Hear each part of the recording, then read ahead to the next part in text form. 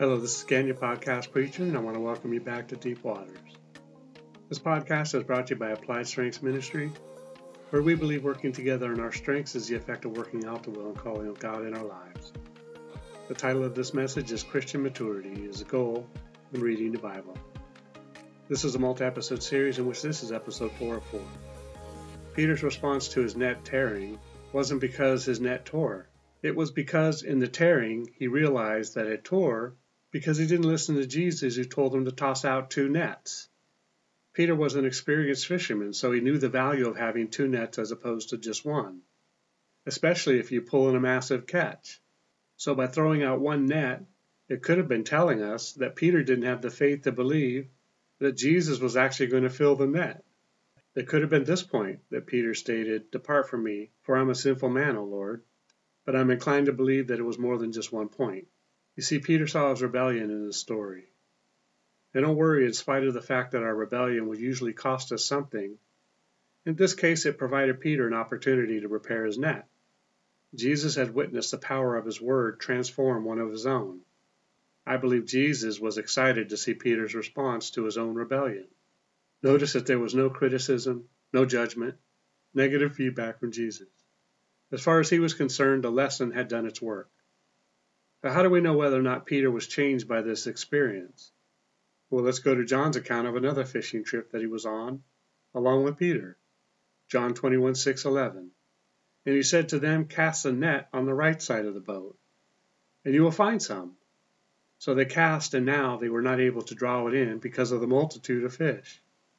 You see, this time Jesus told them to cast only 1 net. Verse 7. Therefore that disciple whom Jesus loved said to Peter, "It is the Lord."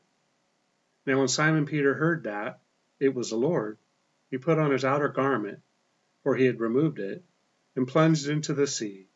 But the other disciples came in the little boat, for they were not far from land, but about 200 cubits, dragging the net with fish. Then, as soon as they had come to land, they saw a fire of coals there, and fish laid on it, and bread. And Jesus said to them, "Bring some of the fish which you have just caught." You see, Peter and the guys were dragging in 1 net. You see the obedience this time? Verse 11. Simon Peter went up and dragged the net to land, full of large fish, 153. And although there were so many, the net was not broken. It would appear that even if the net is overwhelmed with fish, if you are in the will and obedience of the Lord, His provision is enough and the net protected. So we also see that the fish count was given. When you go back to Luke 5:4-8, we see that a count wasn't given. Could it be that a count was given to demonstrate a point about obedience? And was this also evidence that Peter had matured spiritually? Peter had grown and matured in his humility. We know that Peter had more opportunities to grow, but in truth, are we not all in the same position? I see this in its most revealing form in Christianity. Bring correction as an anointed teacher of the word to a Christian who is not spiritually mature, and you may experience what Jesus so often experienced when chatting with the Pharisees, the teachers, the lawyers, and such. They wanted to be so right in all matters of God that they left no room for growth.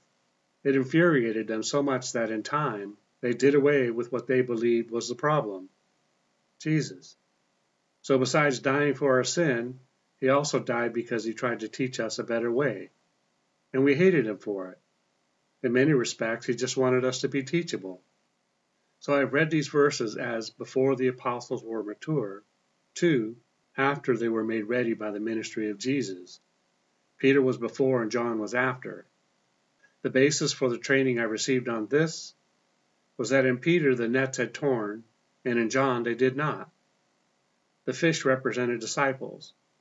So the teaching is wide and varied, but boils down to maturity is necessary to be effective in making disciples who will or may last or remain, as John states.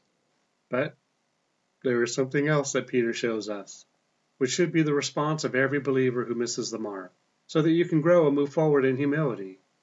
Jesus in verse 4 told Peter to let down his nets. We see in verse 5 that Peter, after he told Jesus that they had already gone fishing, that he would let down the net. No doubt you see it, but Peter left off an S in his presumed obedience to Jesus.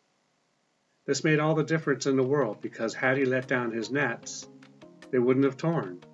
Sometimes our victory in sin is the mending of the net.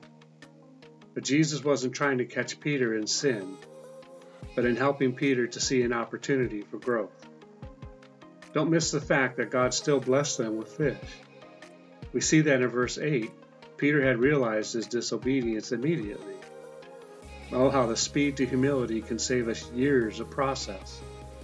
In John, you see that Peter did not lose any fish. In fact, the Bible includes a very specific count of fish, 153. There is more in these two scriptures, but we'll save that for another message. These are just two examples of the fact that God is in the details, and one letter or one word can mean obedience or an opportunity for repentance. Oh, the mystery of the revelation of the Word. Is it any reason why the devil doesn't want you to read it? Well, that's it for today, and for this series. Remember, it's not what you find wrong or disagree with regarding these messages, but what you can take away from it. Together we can do more to impact the kingdom than if we work alone. Let's flip the script and kill, steal, and destroy the works of the enemy, and create space for the light of light to shine through into people's lives. Plant a seed and click on the like and subscribe button. Let's build this ministry together. Thanks, and see you next time in Deep Waters.